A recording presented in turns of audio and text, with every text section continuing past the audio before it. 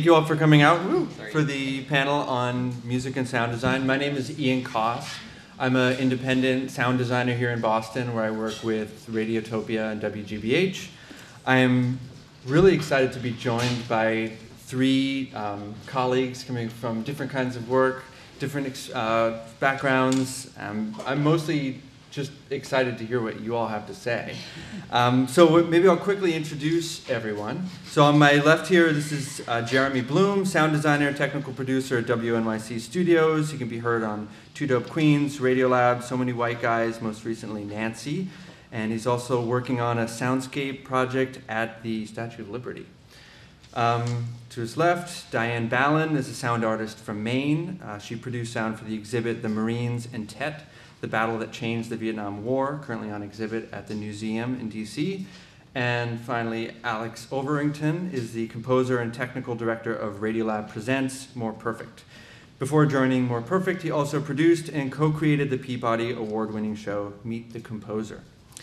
So, time is short, and what we're basically going to do is each of us is going to talk for like 12, maybe 15 minutes, just to share some of our own work and our own thinking.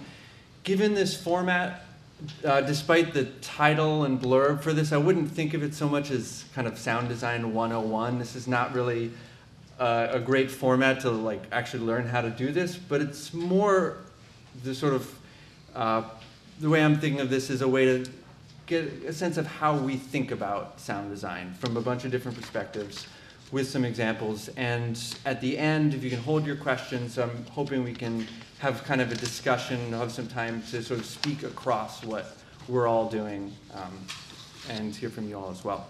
So let's jump right into it. We're going to start with Diane. In thinking about sound design, I was reminded of my students at the University of Maine. I taught radio theater for a number of years, and we wrote the script, created the sound effects, recorded it, and also recorded the mix. Most of the students were musicians, so they actually created the music, and we recorded the music. And in coming to this panel, I was reminded of the students because what I'm hearing in a lot of podcasts these days is that people are adding every sound effect and pieces of music at every step of a story.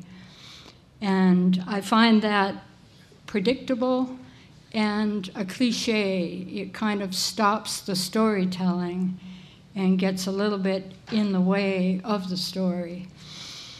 Our mind's eye takes us to the places where you as a producer will take us. And music is a beautiful way to highlight a story. You don't have to hit someone over the head with music. I've heard music coming in to podcasts similar to my students mixing, kind of hitting you over the head, coming in loud, very interruptive, where when you think of music for film, music is often really used very subtly and to create an emotion. And so my recommendation is to use music for a reason. Not too loud, not too low so as to obscure the voiceover. And here and there, the decisions you make reflect the continuity of your production and whether or not you keep the listener listening.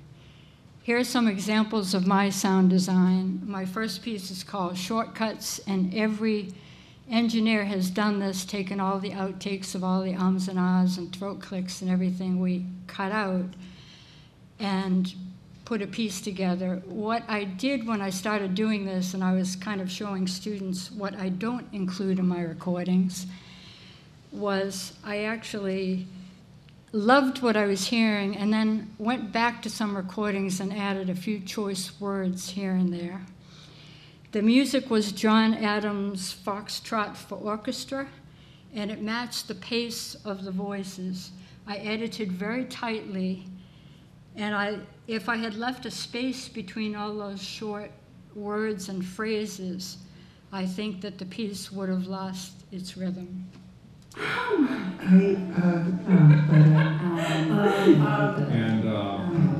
So, you know, we can do it. Well, Yeah, sure. I'm trying to think of the word. I'm just trying to think of the word here. yeah, it doesn't, it is kind of like a, oh, No. that's pretty bad. Let me think for a second here. Yeah. I think, well, actually, It's, that was not good. I just feel like I'm rambling. and what's the other word that's Is that all right? Sure.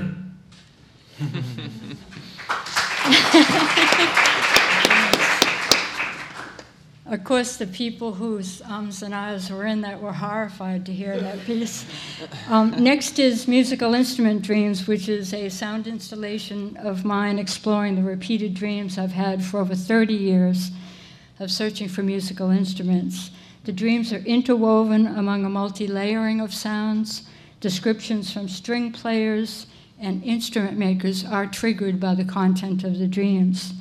I created the sounds that I hear in my dreams by playing broken musical instruments. I recorded a violinist in a racquetball court and struck the strings on the inside of a piano for that rich, reverberant sound. I wanted to create a musical sound signature for when the listener entered the dream state, when a dream was read. And that is what you will hear in the introduction and in the dream that follows. When a man from a violin shop says, "We're descending into the cellar now," I created a short cascading mix of musical sounds to take us down the stairs. When a man talks about the dreams and says, "And all the day's realities, worries, thoughts, emotions are gone," I created a small mix of fragments of what we just heard as the day's realities. Musical Instrument Dreams is 46 minutes long. This is how the piece begins.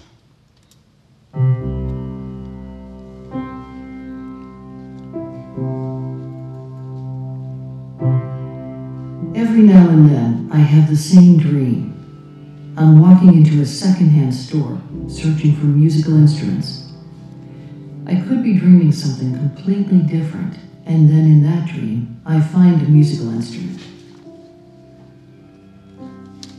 I find them everywhere, lying dusty on workbenches and crowded shops, hidden in the darkness of attics and old houses, and caught within the context of other dreams. But when I find the instruments and try to play them, most are broken, strings are missing, and sometimes I have to pick up an old box heavy with nuts and bolts to get to the violin beneath it. I've been dreaming this for over 30 years now, and when I have one of these dreams, I am delighted. I call them my musical instrument dreams.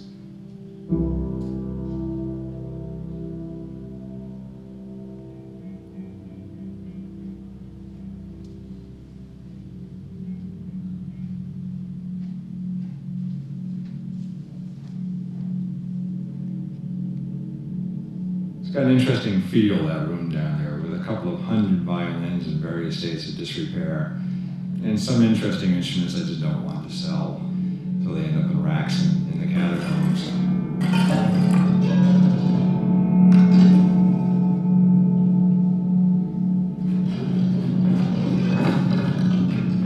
Okay, we're descending into the cellar now. Watch your step, you do come down your own risk.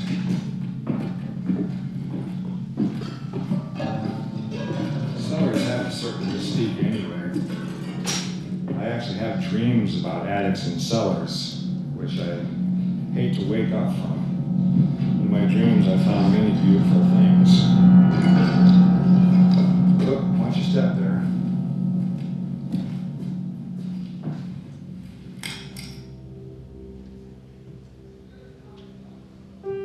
Musical instrument dream. Two people are standing in a corner testing out the violins. One violin looks more like a dobro, but it is a violin, and a very small one.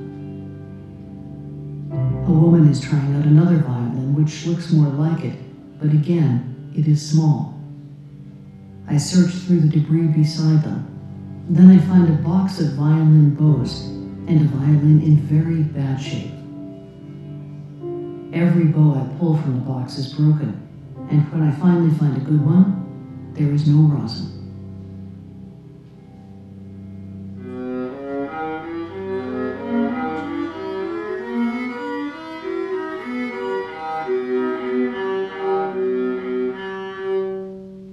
Well, here we are, surrounded by, well, probably 150, 170 violins and cellos and basses, and some of my wood is down here. You can see over here I have my bass carcasses, something that I guard closely because bass parts are very, very hard to find. There are a lot of instruments in very, very bad disrepair.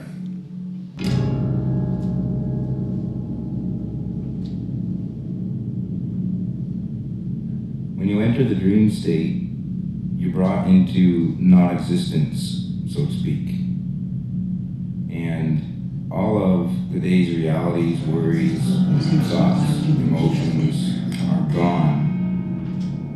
And you're then subject to your brain's random interpretation of everything that has ever entered your mind.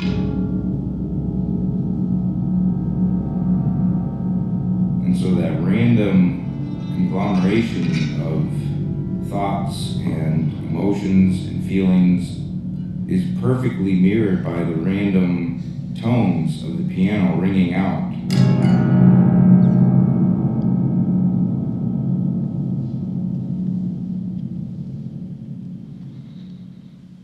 Isn't that beautiful, that piano? That was the piano string being struck. This next excerpt, what I really like about it is the continuity of the music. For the radio play Darwin, from my work at the National Audio Theatre, the sound bed you hear is a radio theater mix which combines both music and sound effects. Notice how seamlessly this is mixed. I interviewed Dwight Frizzell, who co-wrote the piece, and a participant who got a part in Darwin. Although interviewed at different times, there's not a drop in volume from one voice to the next. Also, I didn't cut the voices close together. I allowed a little time to ride on the flow of the music. The music bed segues into the play.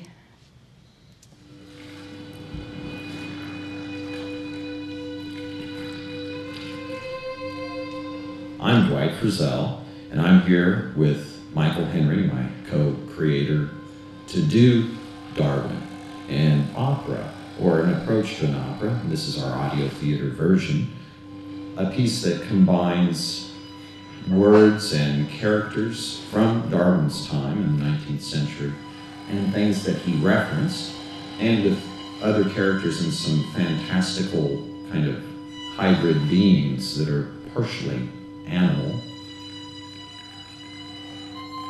My name is Jason Hooper. I'm from Winnipeg, Manitoba, Canada. This is my second time at the National Audio Theatre Festival, and I have a part in Darwin, part of Captain Fitzroy, and we're waiting for our first run-through of the day.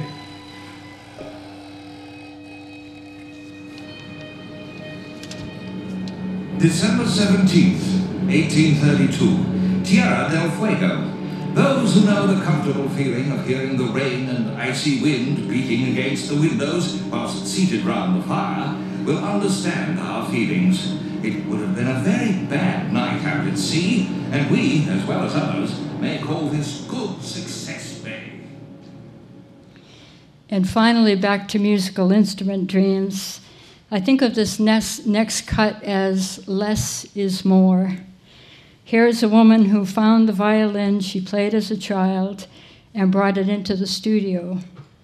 We hear her reflection up close and personal. Her final words ride on the sustain of a piano note. You feel like you're eavesdropping. Boy, this bow's old. I think this bow was my first bow because all I got was a violin. I didn't get another bow. And it's very pretty, and I don't know, I guess it was really my first musical instrument. It really has been sitting in attics for many years. Other than pulling it out for my son, I don't think this violin's been touched for about 20 years. Yeah, I guess I always thought that I'd play it again sometime, or one of my children would.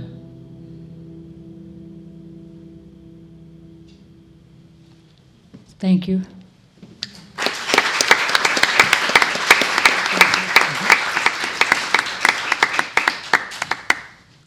Hey, I'm Jeremy. In October of 1799, in a town called Rashid in Egypt, a French soldier was posted to go to a fort. The French army told him that he needed to reinforce the fort. It was falling apart, I guess, and his job was to go and make it stronger. And so he was working on this fort, and I imagine him standing next to a pile of rocks, and he was, doing whatever French soldier masons might do. And he noticed in that pile of rocks there was one rock that looked a little strange. It was flatter than the others. It had some scratches on it. And he looked closer and he was like, this looks important. And he showed it to his boss. And the scratches were words. And back then Rashid was called Rosetta, and he had just discovered the Rosetta Stone. And the Rosetta Stone has 3 languages on it, as I'm sure most of you know. It has Greek, it has, I think, Coptic, and hieroglyphics. And it was sort of the key to understanding what the hieroglyphics said, because it acted as a common denominator. It was the same text in all 3 languages. And without the stone, or with the stone, linguists were finally able to decrypt hieroglyphics. I think about this a ton in my job. I think of sound design as a language, but translation in sound design is really, really tough. It's really hard. In order to collaborate both with your storytelling peers or your clients, if you have that relationship, or with the designers you hire, and ultimately communicate with your audience, you have to be able to talk about sound in a really effective way and in a precise way. But the problem is English is not precise when it comes to talking about sound. So if, as a sound designer, if a client approaches me and they tell me, I want the sound of my story to sound thick, or timeless, or foreboding, or nostalgic, all those things can mean different things to that person. The sound of foreboding could mean something totally different to my client in their ear than it does in my mind's ear, or the same with any number of terms. And so a huge part, not my entire job, but most of my job is finding ways to translate those terms and find a way to really quickly reach a common understanding and get on the same page with my collaborators. And so to do that, we need something like this. We need some sort of common reference, like the Rosetta Stone, to unlock the meaning of those terms and make sure that we're actually talking about the same thing. In the visual design world, this is also a really common thing, and they use a tool called a mood board, which Dylan also mentioned in the last panel. And for a visual designer, a mood board is a collection of materials and colors or textures. It can be any number of things. It can be words. That its purpose is really to prompt a conversation and to have something tangible and physical that everybody can be responding to in the same way. And so I really like to draw from those techniques as a sound designer and create a sonic equivalent to that. And so as a sound designer, I always try to start a project with a mood board, which takes the form of a kind of playlist of sounds. It is usually music. It's not always music. And the point of the mood board is really to just make sure that we're all talking about the same thing. So instead of saying, oh, I want it to sound nostalgic, we can say, oh, I want it to sound nostalgic like this. And we know that we're talking about the same thing because we're in the same room listening to the same thing.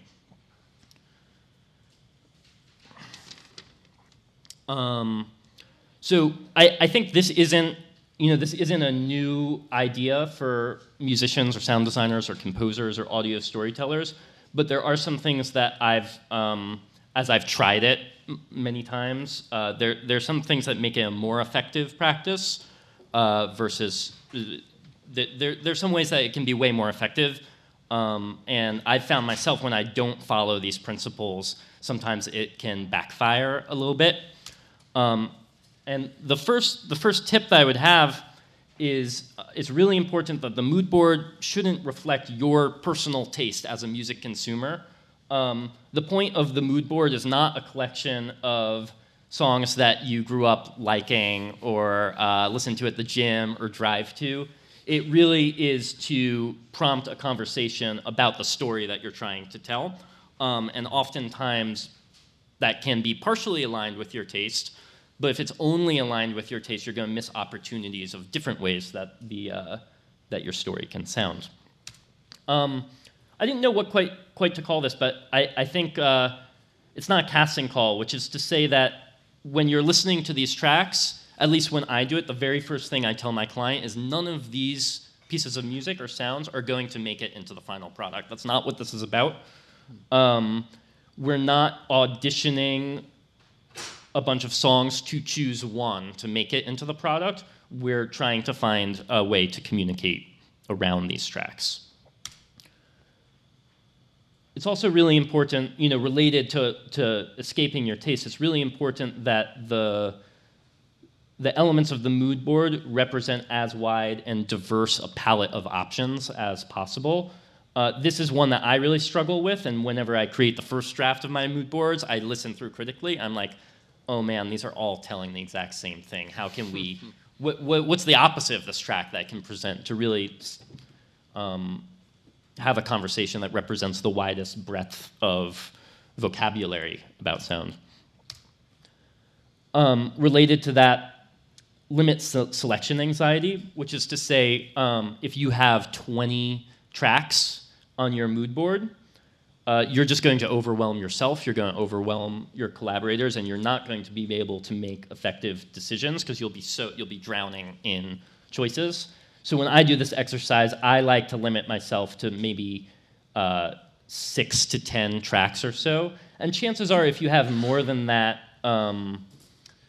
there's probably redundancy, and you can probably listen through and say, okay, really, these two tracks are saying the same thing, and even though I really like both of them, we can let go of one because they're saying the same thing. And then finally, and most importantly,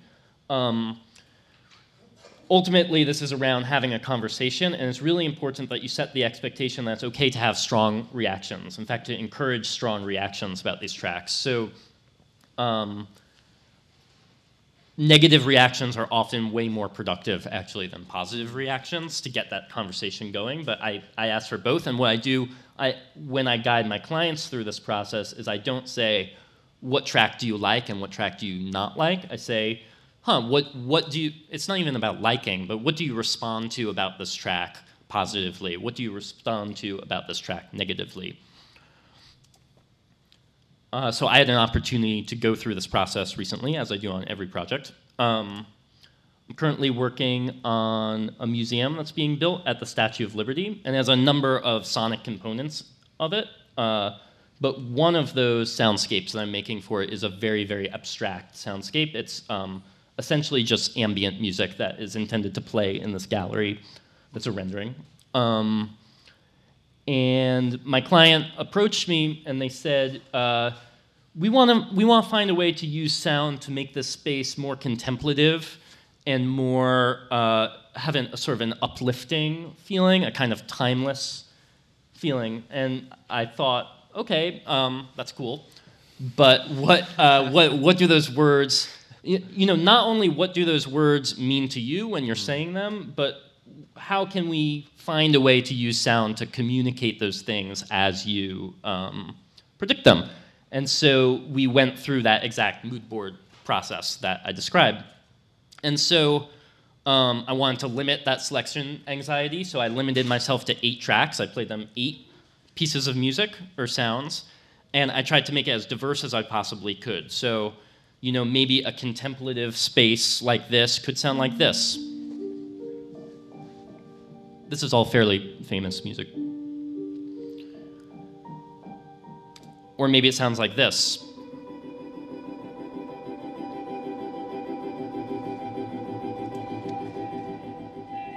Or maybe it sounds like this.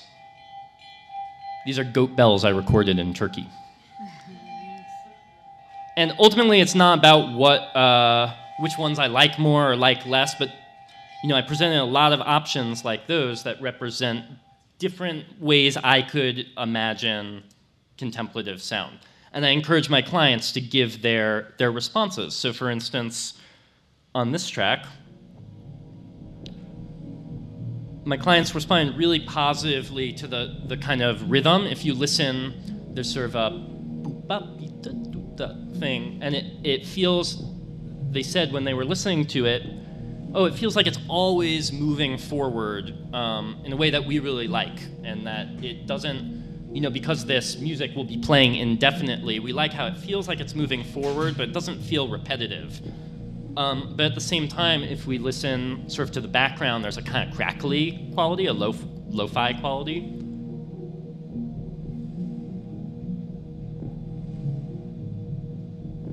And they said,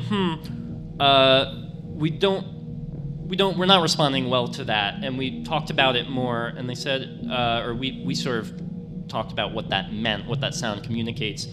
And we realized, that is sort of a reference to recording technology of a specific era. And we really want the space to be timeless, so maybe we shouldn't be referencing any specific sounds that are related to an era, whether it be the crackle of a 78 record going around, or even a piano being musical technology of a certain era. We listened to this track, and one of the designers in the room, the visual designers in the room, said, that kind of reminds me of water rippling, or of gentle flames going. And that was something that we had never thought of before, but was actually really appropriate to the architectural site of this gallery, because you look out those big windows, you're surrounded by water. That's the original torch of the Statue of Liberty, which was replaced in 1986. That's the one from before that. And so, maybe something like this could actually be really appropriate in reinforcing that setting. But it sounds kind of thin, and we want to feel really enveloped. So those are the kinds of conversations that we had, and from that, this is the mood board. It's a one piece of paper, and these are each of the tracks that I played with some descriptors that I put on to sort of provide them a vocabulary about what we were listening to, and then their responses. So, the first one, we all loved how it sort of, that was what uplifting meant to us, was the sound of that. So we had that common thing. When we say uplifting, we're talking about the sound of that track. And from those qualities, I came back and I kind of put together these guiding principles of what we were going to create together. So like I mentioned before, then, the really cool thing about this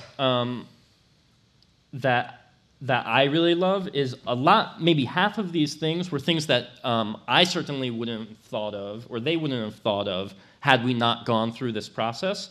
So by listening to these pieces of music, it sort of unveils design principles that we wouldn't have thought of before, whether it's avoiding recognizable instruments because of the thing that they communicate, or the water, or the lo-fi.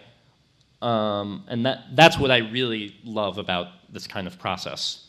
So I took those, and then with a variety of music production techniques, I created layers that represent each of these qualities. So I'll play that for you.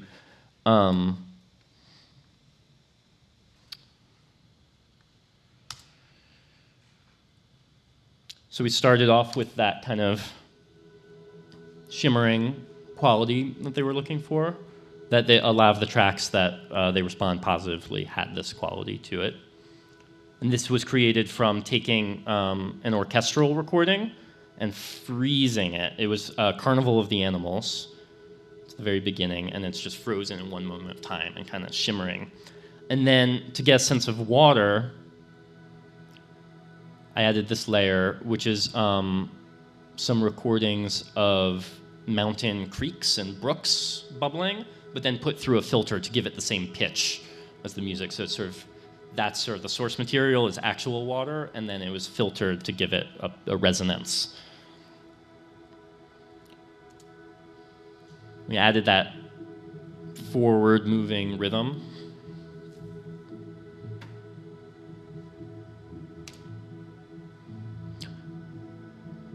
Some swells. We'll hear in a second.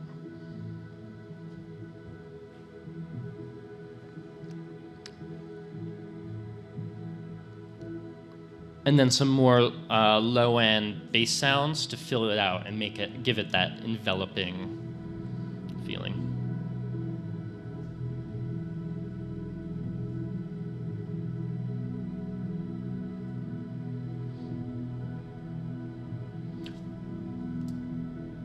So I think this is really the difference between design and, just art. Like, these were all those sounds emerged from that conversation, and that's just one way to do it. But I hope you think about the way that you talk about sound with your collaborators, or even if you work alone, this is still a process that you could engage with yourself to make really sort of bold decisions about music and sound that communicate effectively. And with that, I'll turn it over to you, Mr. Koss.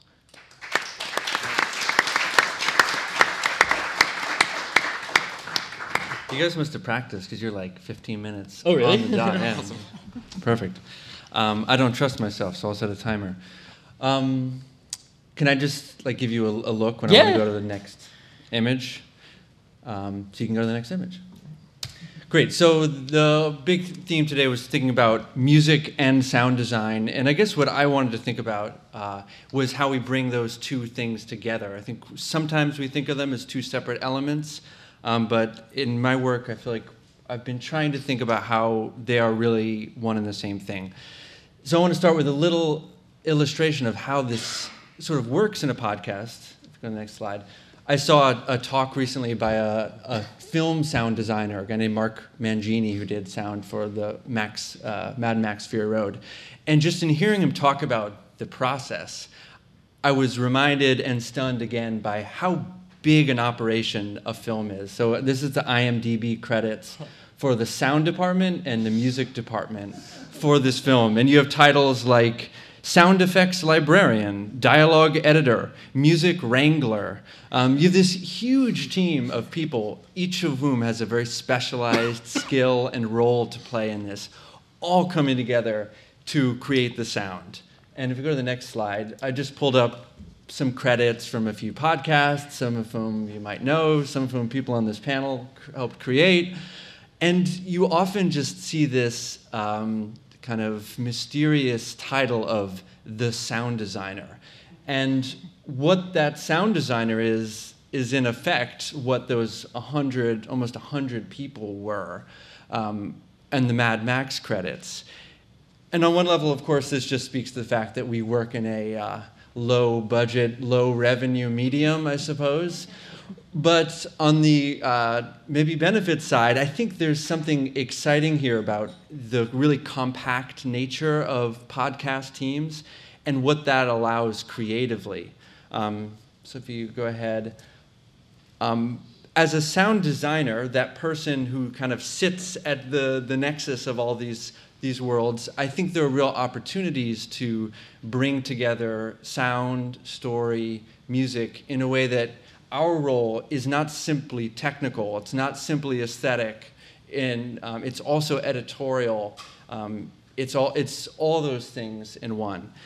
And so ultimately, I think maybe to put it in the context of this conference here, which is really thinking about ideas and education, I guess I want to make the argument that the music and sound design is not just the teaspoon of sugar that helps those facts go down, but it is, in fact, part of the information, part of the storytelling.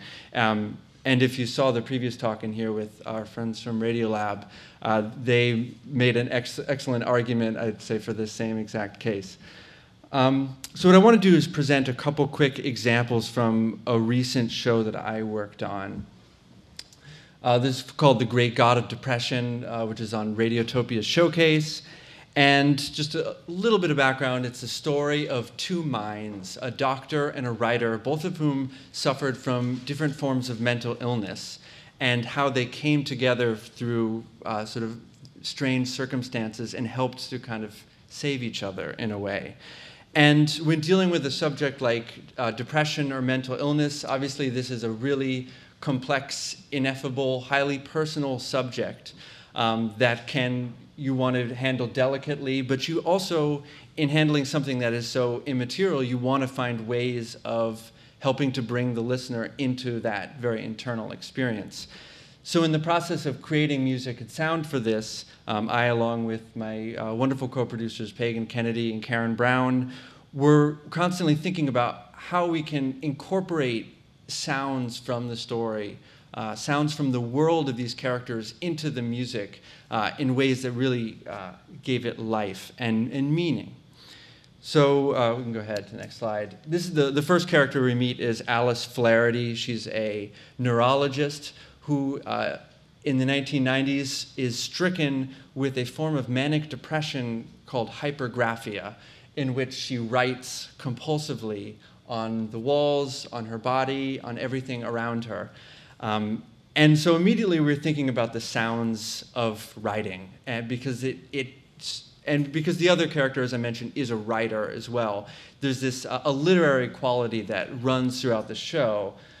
This idea of putting your mind onto the page, that for one character is an impulse, is a compulsion, and for one it proves a source of great frustration. And so we did right away when we were starting to develop music is just take a paper and pen and a microphone and make some sounds with paper. And what we did is we took all the sounds, or I took all the sounds and put them into a sampler, which a sampler is basically, if you don't work in audio production, a really fun tool where you can take any sound from the world, put it in your computer, and then play it on a keyboard just like you would play a piano. So you hit the key and you hear the sound. If you go to the next slide. So this is the sampler instrument I built. You just push each key and you get a writing sound. Just tried messing around with different sounds. And then ultimately we created trying to incorporate this into the sort of rhythmic texture of the score itself. And you'll hear that in a second.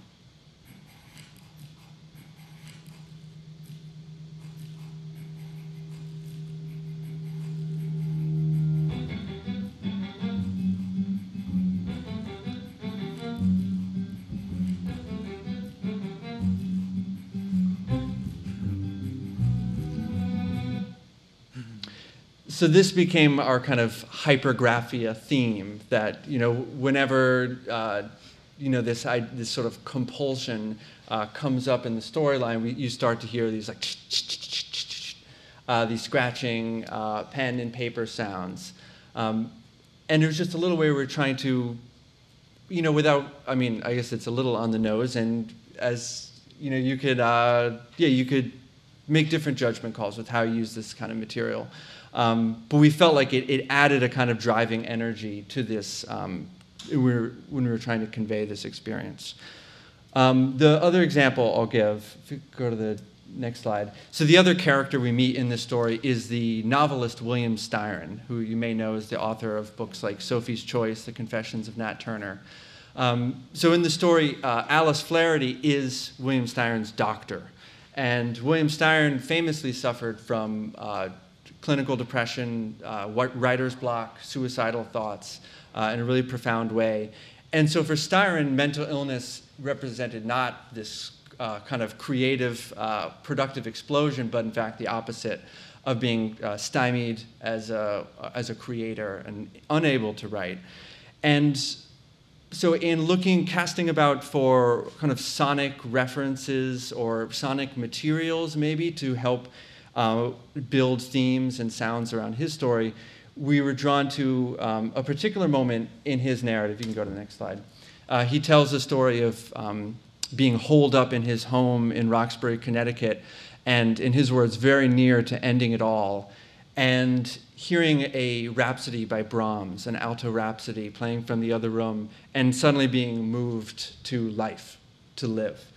And so it represents a turning point in his story, and listening to the music, the music itself goes through a kind of thematic development that I felt sort of echoed the turns, the sort of emotional, chemical, mental turns he was experiencing in his life.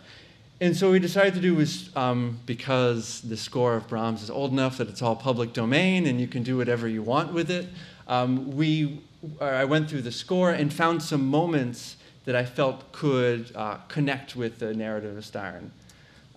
So it's just the opening vocal line of the solo alto voice in this piece. And one second. So I was looking for some thematic material that I felt like could connect with Styron's story. So we just listen to this. This is a recording, I forget the name, but from the 30s.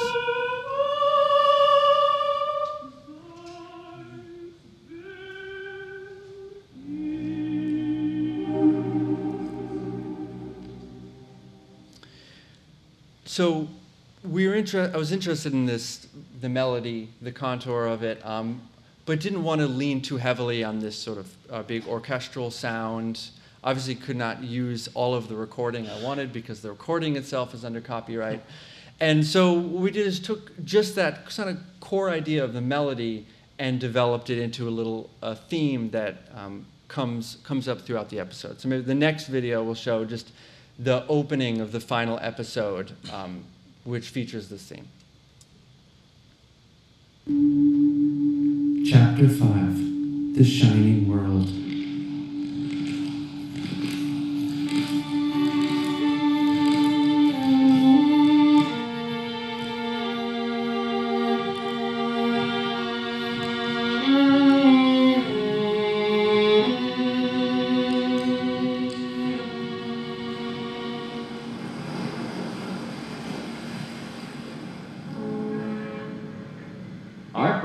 Bill Styron and I had summer homes about a quarter-mile apart on Martha's Vineyard. We can actually fade it down if you want. To escape the demands of city life. And it is also the place where an unexpected bog. So I guess in this last example, I guess there's no way to leave that screenshot up, is there? That's fine. But I guess what I wanted to sort of draw together is what you hear in the end, in this opening sort of like sound montage, is you hear the scratching sounds of the pen on the paper. You hear there's some other sampled instruments from an electroshock therapy machine. All the like droning sounds are from a old analog electroshock machine. Then this string melody, which we've adapted from the Brahms score. Then some light sound effects, the archival tape of William Styron and some of his colleagues. And so you can see how all those layers come together here in a way that hopefully, in the way we are thinking about it, and I hope in the experience, kind of blurs the line of what is, quote, music and what is, quote, sound design. Nice.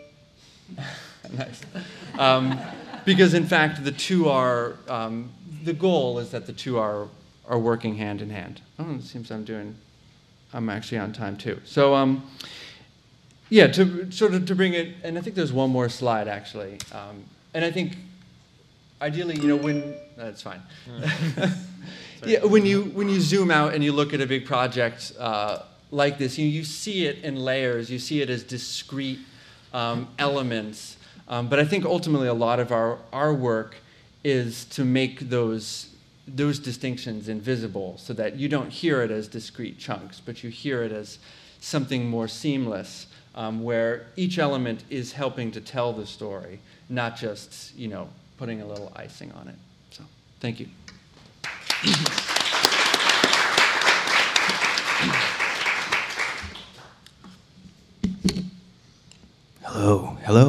Hello. I just feel like holding it. Yeah, we're all like hunched over. I don't know. It just feels nice. It's been so hard not to just like jump in and interrupt you guys and start asking questions. It's been, can I stay afterwards and ask questions? My name's Alexander Overington. I'm the technical director and composer of More Perfect, a Radiolab spinoff. I started my career early on as an orchestral composer and went on to produce records mostly in Iceland. And a lot of the work I was doing right out of conservatory was focused on using solo voice performances and accompanying them with bits of found sound and samples and synthesized kind of electronic music I was creating in this basement studio. And eventually it finally occurred to me that there wasn't a whole lot of difference between what I was doing and radio, which is working with speaking voices and sort of marrying them to all sorts of sound, whether it be music or Foley or ambient, whatever it is. And so I sort of got really psyched about the idea of merging my work into the radio field, and so I've been at New York Public Radio for 5 years and have worked on a bunch of shows, but just if you're a casual listener of WNYC, you might have heard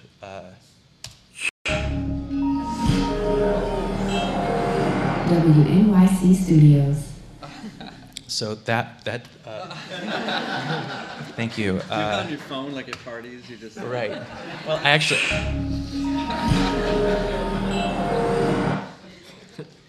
I actually have a proprietary series of over tones coming out next year. So actually, that was 22 weeks for a 6-second audio logo, and it wasn't as though I was, personally toiling for 22 weeks, but to piggyback onto what Jeremy was talking about with mood boards and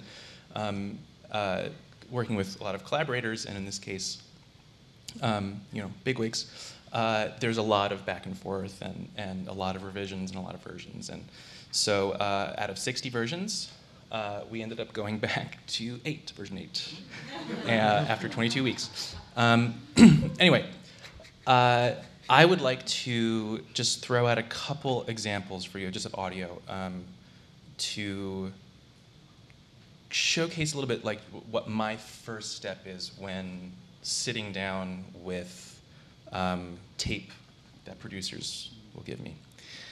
And the first thing is I sort of perform my own sort of like internal little mood board, which is to sort of just instantly wow, I'll start throwing some sound underneath these people talking, to see what works. And sometimes it's way more considered than just like throwing paint against the wall. And in the case of a show that I used to work for, called Meet the Composer on WQXR, a lot of the times the music was chosen because we're interviewing. It's an hour-long interview show where we profile living composers. And so when we're asking said living composer about their piece, it would be rather inappropriate to play someone else's piece.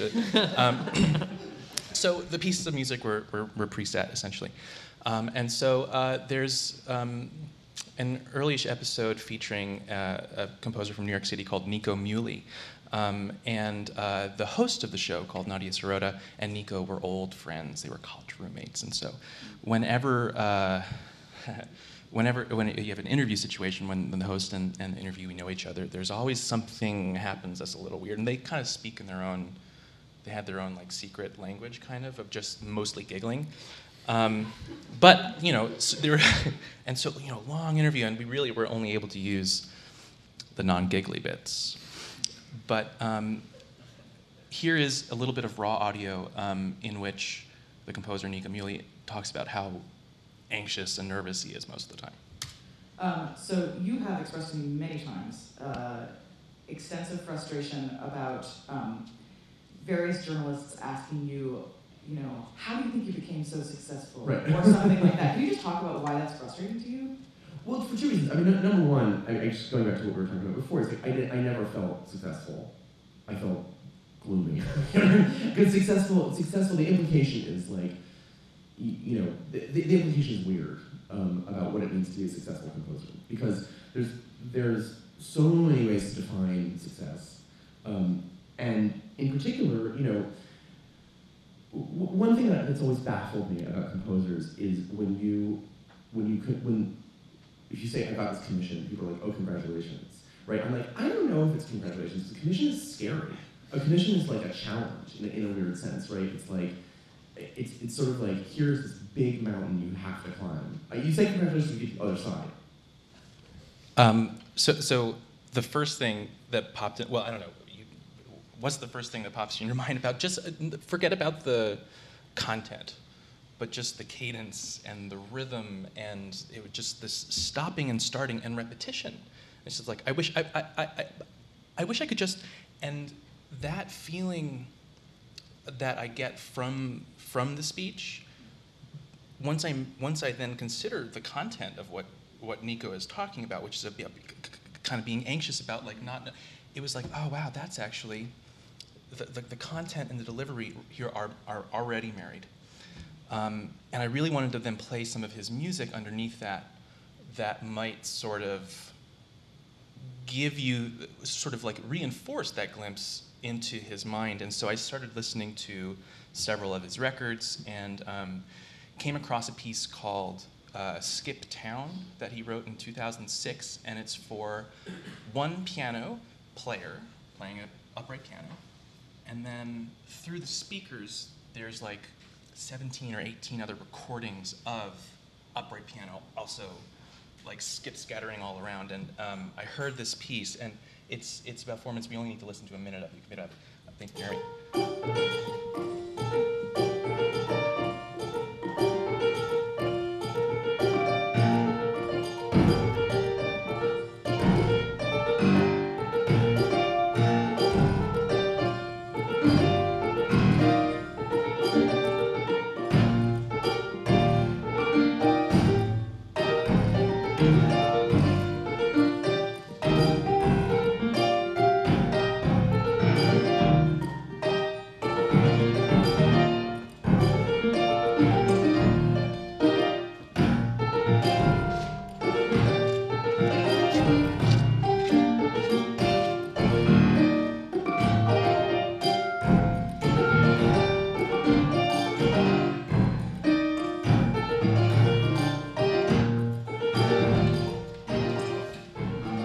So, gosh, that was track probably 5 on the record, and I got to track 5, and I was like, instantly, I had this sonic memory thing where it was just like, and I jumped back to half an hour before when I was listening to that interview, and I was like, oh man, they are so the same. And I imported that piano piece, and I put it underneath the interview, and I swear, without doing a thing.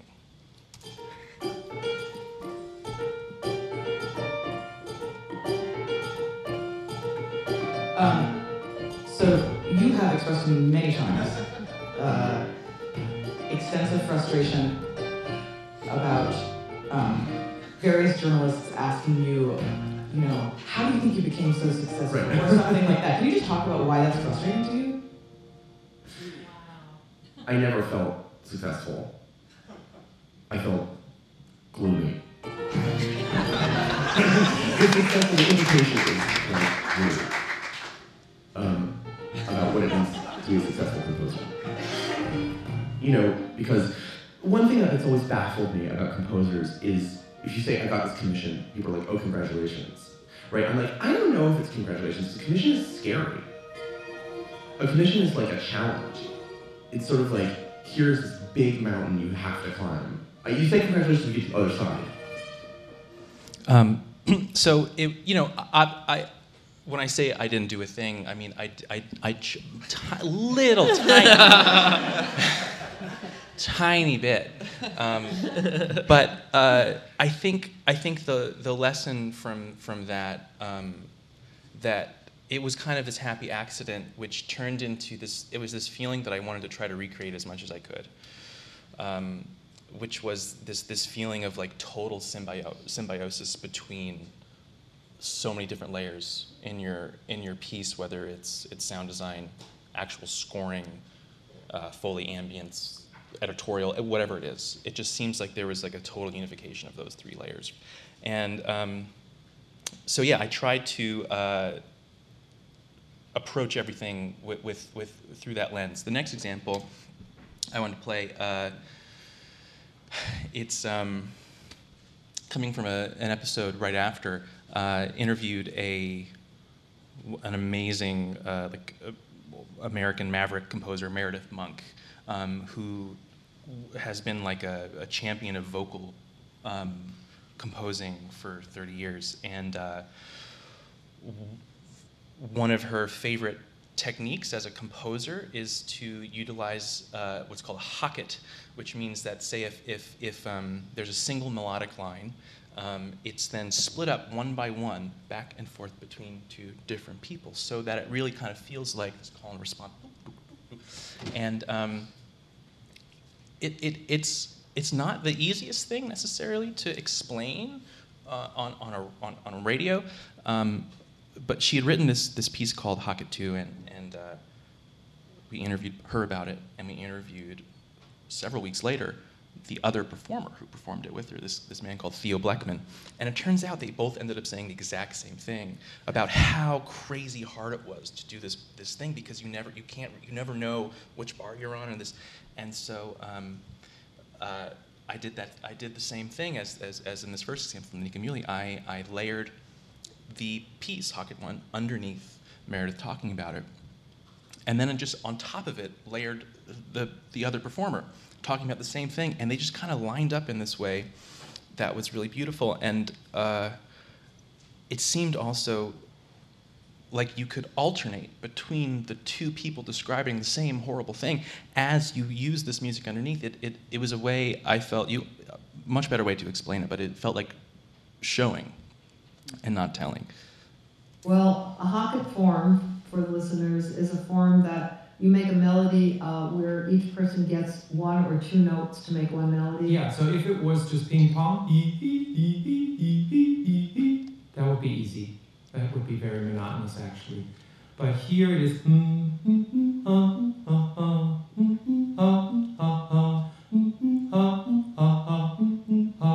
So all the ums were Meredith and all the ha's were me.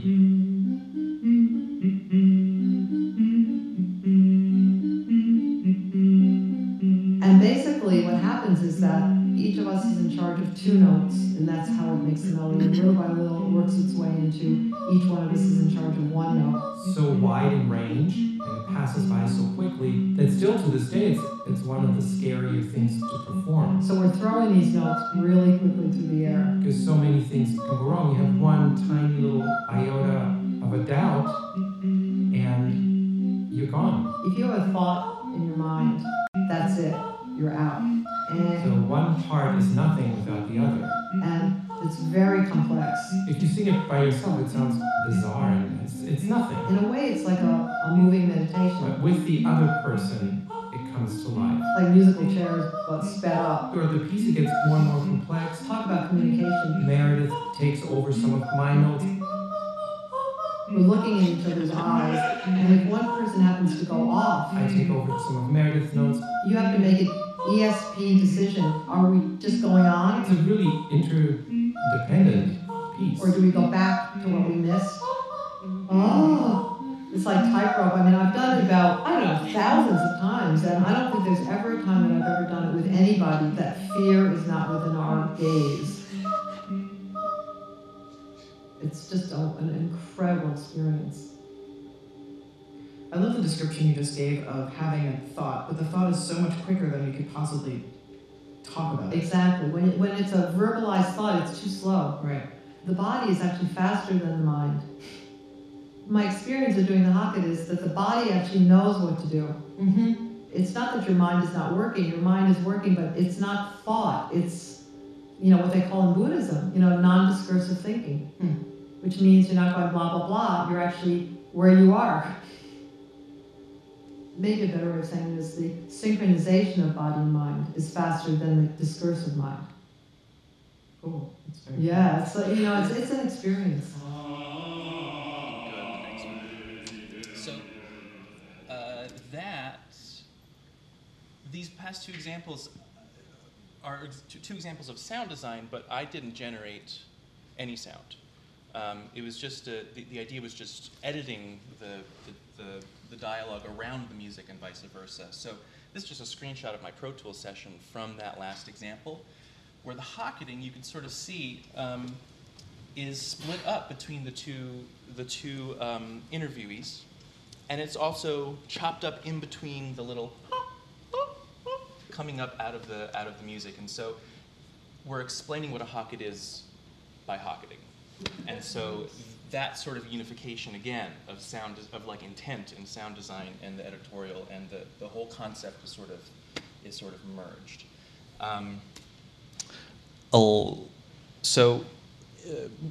Fast forward a couple years, I ended up working at More Perfect, which is a Radiolab spinoff about the Supreme Court. And I was sort of asked to sort of generate a couple ideas for a theme song for this show. And I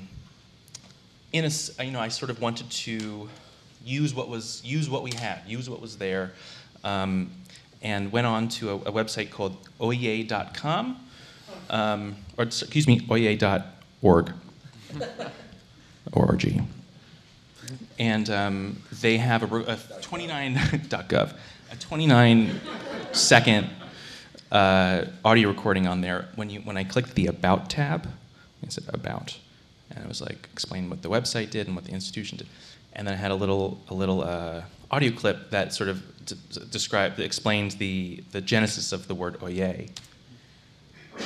The Honorable, the Chief Justice and the Associate Justices of the Supreme Court of the United States. Oh yay, oh yay, oh yay. All persons having business before the Honorable, the Supreme Court of the United States are admonished to draw near and give their attention, for the court is now sitting. God save the United States and this honorable court. I thought this was so cool. So the beginning, I didn't know this. The beginning, okay, Supreme Court, no gavels. They don't have gavels at the Supreme Court. You know, I'm thinking about judges. They're always like, order. It's like, nuh-uh, no gavels. Instead, at the beginning of every Supreme Court session, somebody in a big robe comes out with a staff and is like, does that routine. And it's like, oh yay, oh yay, oh yay. And goes with the staff. And I'm just like, that's so hardcore.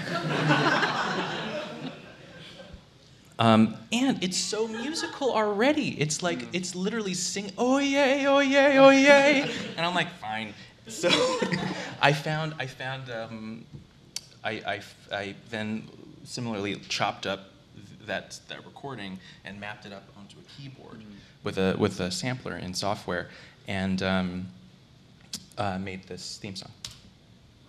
The Honorable, the Chief Justice and the Associate Justices of the Supreme Court of the United States.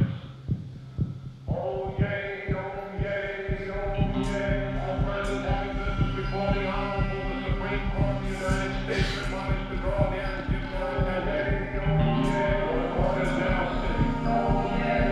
God save the United States and this honorable court.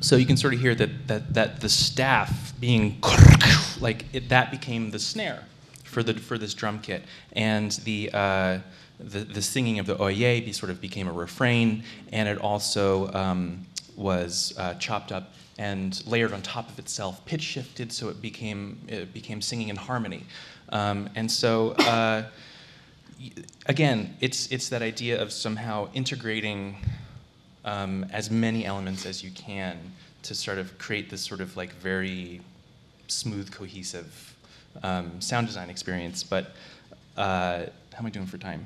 We should probably Great. leave some time to go on questions. Anyway, that is the end.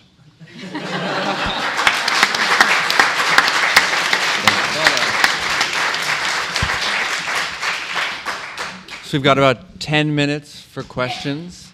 Yeah, right up here.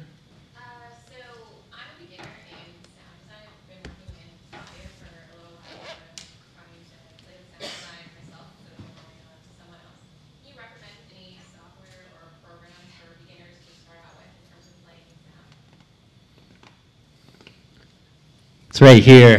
Like, yeah, like anything. I'd say just listen to the world around you, and then no matter what you're using, there's a free program called Audacity. There's a relatively free program called Reaper. We use Pro Tools, which is very much not free. But ultimately, it's about the choices you make, and it doesn't really matter, I think. Sure. Yeah. I mean, when I went to do this again, when I went to music conservatory at Oberlin, and I was in a department called Technology and Music and the Related Arts, which literally the department was in the basement without any windows. They called it the synth dungeon, and the professors made a really strong point. They were like, "We're not going to teach you how to use software." And they're like, "Why? We came here. That's what we want to know." And they were like, "Listen, the software changes every 2 years. And something else is going to come out. It is, as long as it's if you can teach yourself how to sort of be able to sit down in front of any piece of software, whether because there's so many. There's Ableton, Reaper, Audacity, Logic, Pro Tools, Fruity Loops, Digital Performer, Cubase. Yeah, there's so many, but they all kind of do the same thing. They all do the same thing, and it really just depends on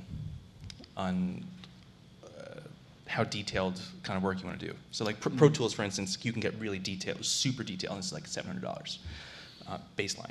But there's other software that's free, and you can do basic stuff and make really cool moves and get really cool sound for a free software. Audacity's free, Reaper's really cool. Mm-hmm.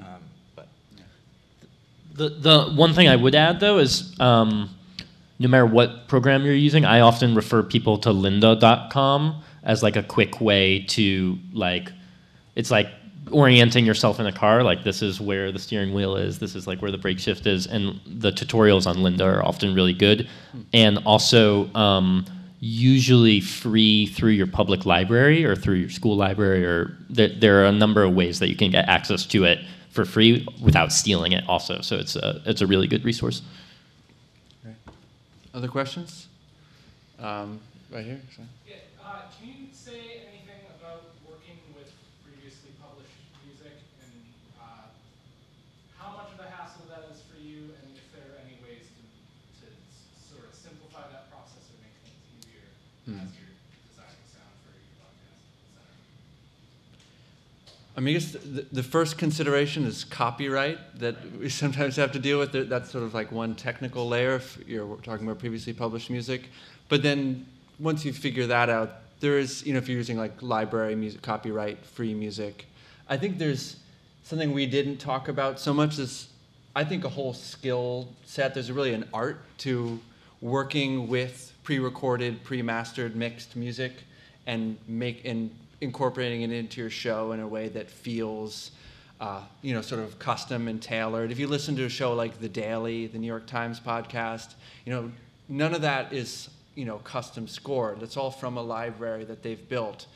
But I think they're very good at taking pre-made music and making it feel cozy, so and I think it starts with your ear, like Jeremy was saying, being able to, pick out music that's going to work, find the moments in the music that are going to work well if you want to bring it up to emphasize something.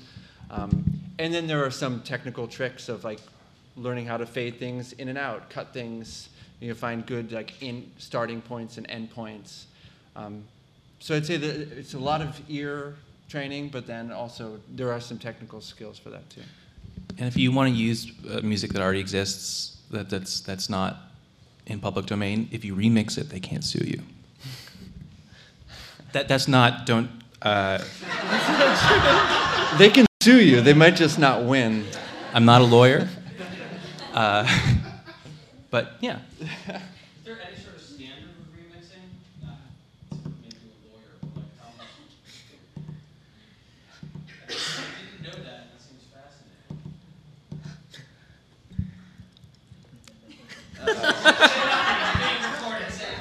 fascinating. No, I think the general rule that we follow is that if a piece of music is substantially altered, is the legal language that I've heard, substantially altered, and then that's considered a remix as opposed to just a just copy paste. Yes. So. I think there have been Supreme Court cases, like if you know the case of like Two Live Crew in the 90s, and there was another one around Pretty Woman, around that sort of established precedents of how much you have to alter satire, mess with something to make it okay, but it's murky. How about over here?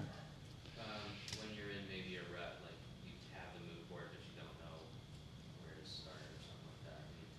Any tips for that? Where to start in terms of what to put on the mood board, or after? No, after that's made, but you're still not really sure how to approach a certain thing.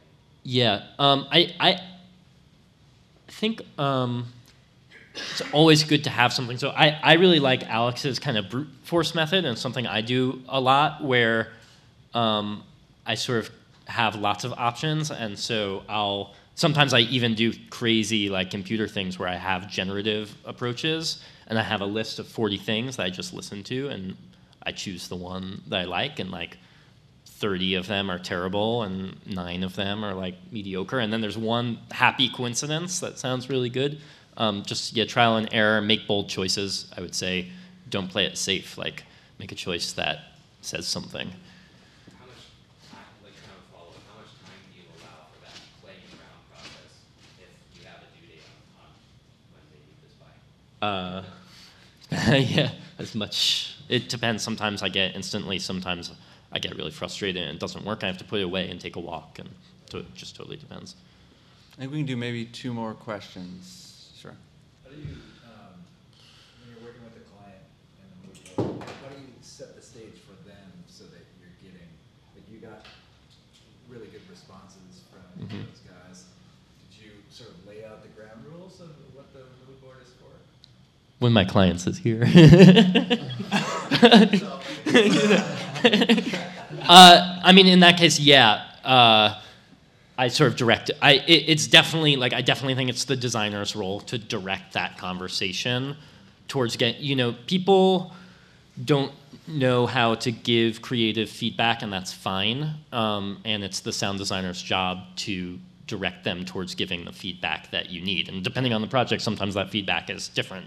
So I'd say, yeah, it was like I was pretty hands-on in that sense. But it's all part of building that language. Yeah, finding totally. that common language, which is so important when you're collaborating. And also not trying to force anything on them. Like I wasn't trying to force my aesthetic on them. We were just trying to discover something that worked together. Sorry, one more, maybe in the very back, and then we can continue the conversation in the hall.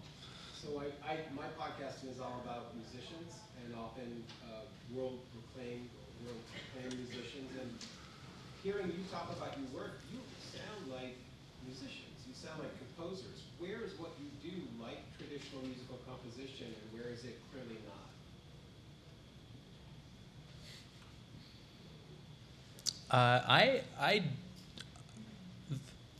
I really think it's always composition. I'm hard pressed to find an example of when it's not. Even when you're not including even when the task is just, hey, trim this down a little bit, this tape, and don't put any. It's like you're still thinking about timing and pacing, and sometimes there's just in order to get like someone to deliver a sentence naturally. sometimes the way they said it that doesn't really give this, that sort of, you end up adding stumbling or taking out some stumble over a word, or making the response to a question a little bit longer, and it seems like someone's thinking about it a little bit more. You can sort of imply certain things, total little subtle things, just by just the pacing and the editing of like a response to a question. And so that feels to me like pretty musical as well. But I think the only time you're not allowed to do that by NPR standards is when you're editing the president. Any president. You're not allowed to slice or alter in any way. But everything else I find it's fair game. I'm curious, Diane, do you come from a performer, musician, composer background as No, well? not at all. So, because I know, I mean, like, I think several of us maybe come from, a lot of people who do what we do come from a music background, but not everybody does. Yeah. Maybe do you want to speak to how you approach music and sound, Actually, incorporating the similar language and approach? But yeah, maybe and not I think what you said about sound and music, really combining them or making them seamless, or is a lot of the type of work that I do. Yeah. But I don't actually know how to read music or whatever, and that Musical Instrument Dreams project was a huge project that I had worked on for a number of years to really be able to convey that. Initially, I was going to get musicians to create the music, and then I created everything. So I don't come from, and I'm admiring you guys for being composers, actually. But you don't have to be composers. Right, so. right. Yes. I think we should close there. Thank you all so much for coming out. And we'll be around if you want to come and talk more.